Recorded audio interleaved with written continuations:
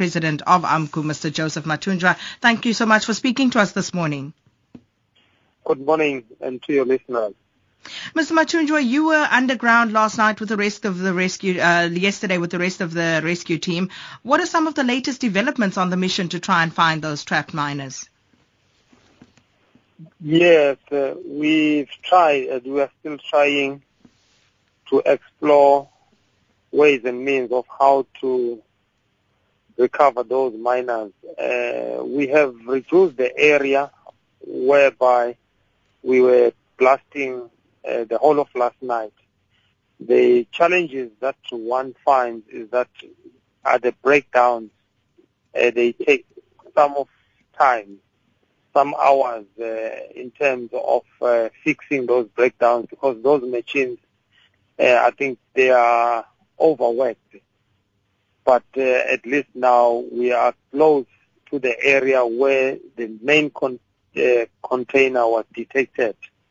But it's not easy because the ground is becoming higher and higher, and the machines are not easy to get into the roof where we can charge or put explosives.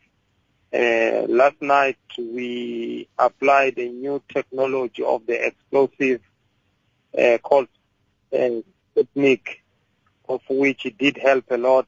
So we'll be trying to load all the rubble, the rocks. We are facing a very big rock in this area. It's not quite a very safe area to work into. But however, through dedication, we are trying our level best. Have you been able to establish any form of contact with the trapped miners as was done earlier in the week, Mr. Mathunjwa? To be honest, no contact as yet now, because the area is becoming very, very dangerous.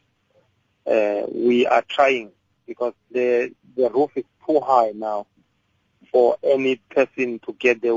They are trying with other means just to parachute that particular explosive into the area where the container was allocated in order to blast those big rocks to come down, and we have to drill them and blast again to make it small pieces in order to enable this machine to run. And also, there is not quite enough ventilation.